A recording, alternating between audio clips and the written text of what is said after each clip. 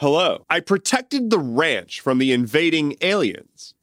But stuff still happened. So what's up? The iron must have been hot because the strike worked. Hell yeah. Still got it. Yeah, so the United Auto Workers, they are at 3 tentative deals with the 3 big automakers to get a lot more money. As a very quick summary, the United Auto Workers, who represents 150,000 auto workers from around the US, have been increasingly going on strike across the big 3 automakers, Ford, Stellantis, and GM. As those corporations have made record profits, they have not been doing record raises. For some reason, weird. I wonder why that didn't happen. But since the company didn't pay their due, the workers went on strike, and now it looks like they might win big. The full details of the deal are not out yet, and union workers have yet to actually vote on it, but it's looking pretty good, with raises up to 150% for starting workers. Really, raises across the board, even for tenured workers, and better retirement, and more everything, including additional jobs. Like, they were gonna cut jobs, but the union was like, nah, you're gonna give more jobs. Here's the weird part. When the workers were like, hey, you should pay us better and give us stable jobs, the companies were like, oh, we just can't do that. The money is just not there. And then now somehow the money is just there. Weird how they continue to lie as if we don't know what's going on. Anyway, massive props to UAW President Shawn Fain, who has been an absolute badass throughout this whole thing. I hope everything works out, and I hope all those workers get what's theirs. I'm gonna need your help with this next one because I am lost. A man was found dead in a woman's bathroom at an amusement park in Colorado. He was carrying a semi-automatic rifle, handgun, magazines for both, and several improvised explosives. It very much appears that this guy was planning to carry out a mass killing at this amusement park after breaking into it overnight and waiting for it to open up.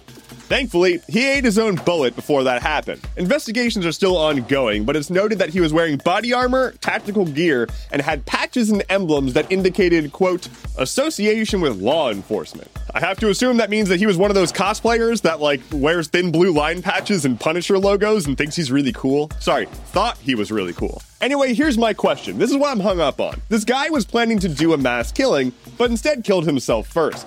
Does that make him a good guy with a gun or a bad guy with a gun? Hey, let's talk about fiscal responsibility.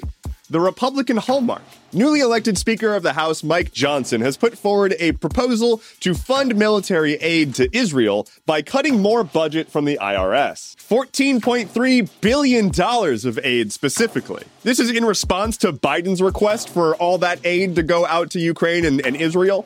But Johnson's like, nah, let's just focus on Israel right now. This is a top matter of national security. So let's cut funding to the IRS and give that money to Israel for war. That'll absolutely help balance the country's budget. Now look, I don't stand the IRS, but they're not necessarily at the top of my list of government agencies that should probably be getting less money. Their operating costs are already pretty low, and they're already pretty underfunded. It's also noted by the CBO that for each dollar of budget that's given to the IRS, they can bring in $5 to $9 of income. And the less money the IRS has, the less rich people they can prosecute for avoiding taxes. And so it's a very convenient way to both use taxpayer money to fund foreign wars while also making it easier for rich people to avoid paying taxes. What a great proposal. And I want to be clear, the Democrats also want to give this money to Israel. They just don't want to cut it from the IRS. This is your reminder that the United States does not have a left-wing party. Democrats are center-right. That is not a hot take. That is just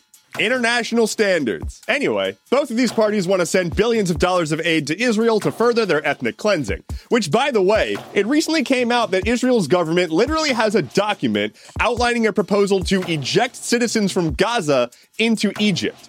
All of them. And that's not an exaggeration. Israel has literally said, oh yeah, we have that document. Don't worry about it. It's just a proposal.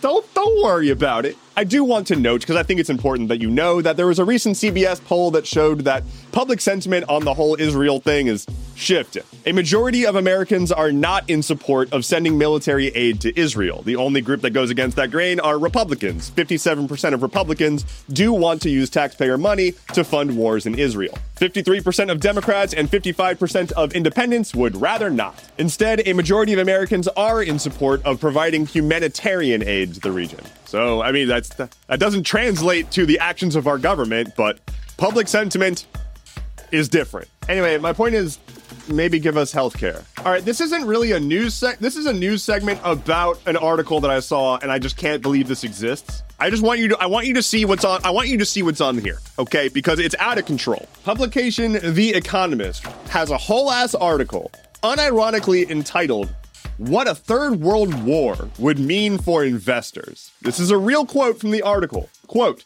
"The scenario would, of course, place financial damage way down on the list of horrors.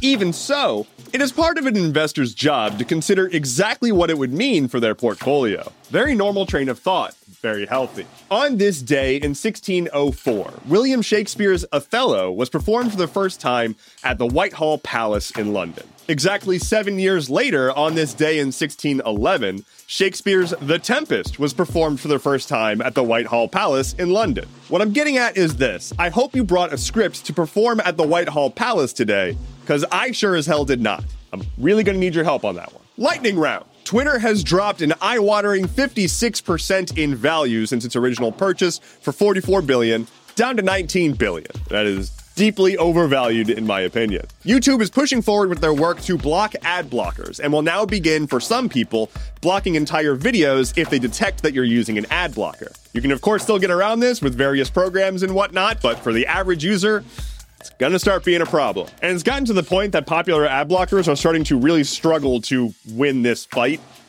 But we'll see. Never underestimate the power of people not wanting to see ads. Speaking of dumb technology decisions, Microsoft's Xbox will now reject unauthorized third-party controllers. If you plug in a controller that they didn't approve of, you'll get a pop-up saying stop it. Very thoughtful of them for accessibility controllers and whatnot. More dumb technology bullshit. Microsoft had an AI-generated poll appear next to an article about a woman who died. The poll was like, hey, how do you think she died? AI truly changing the world. According to reports, WeWork is on the brink of filing for Chapter 11 bankruptcy. After fetching that asteroid sample and bringing it back to Earth, NASA is having some trouble opening up the capsule. They're only allowed to use certain tools that have been approved for use in the clean environment, and the tools they have are not cutting it, literally. And finally for today, Destiny 2 developer Bungie has laid off a whole bunch of staff, including really highly tenured people and their lead composer. They reportedly missed their earnings projections by 45%, and they pushed out the next Destiny expansion by several months, and their next upcoming game has been pushed out to 2025. This never would have happened if Zavala and Eris could just understand that they are fighting for the same side. Thank you so much for listening to today's episode of Stuff Keeps Happening. Head to stuffkeepshappening.online for sources, bonus content, and unbelievable fashion advice. Don't forget to share this podcast with your friends, family, teacher, long-lost pets. And don't forget to leave a review on whatever podcast app you use. It helps a ton, and I very much appreciate it. My name is Endeavorance. I'll be back on Friday. Take care and be well.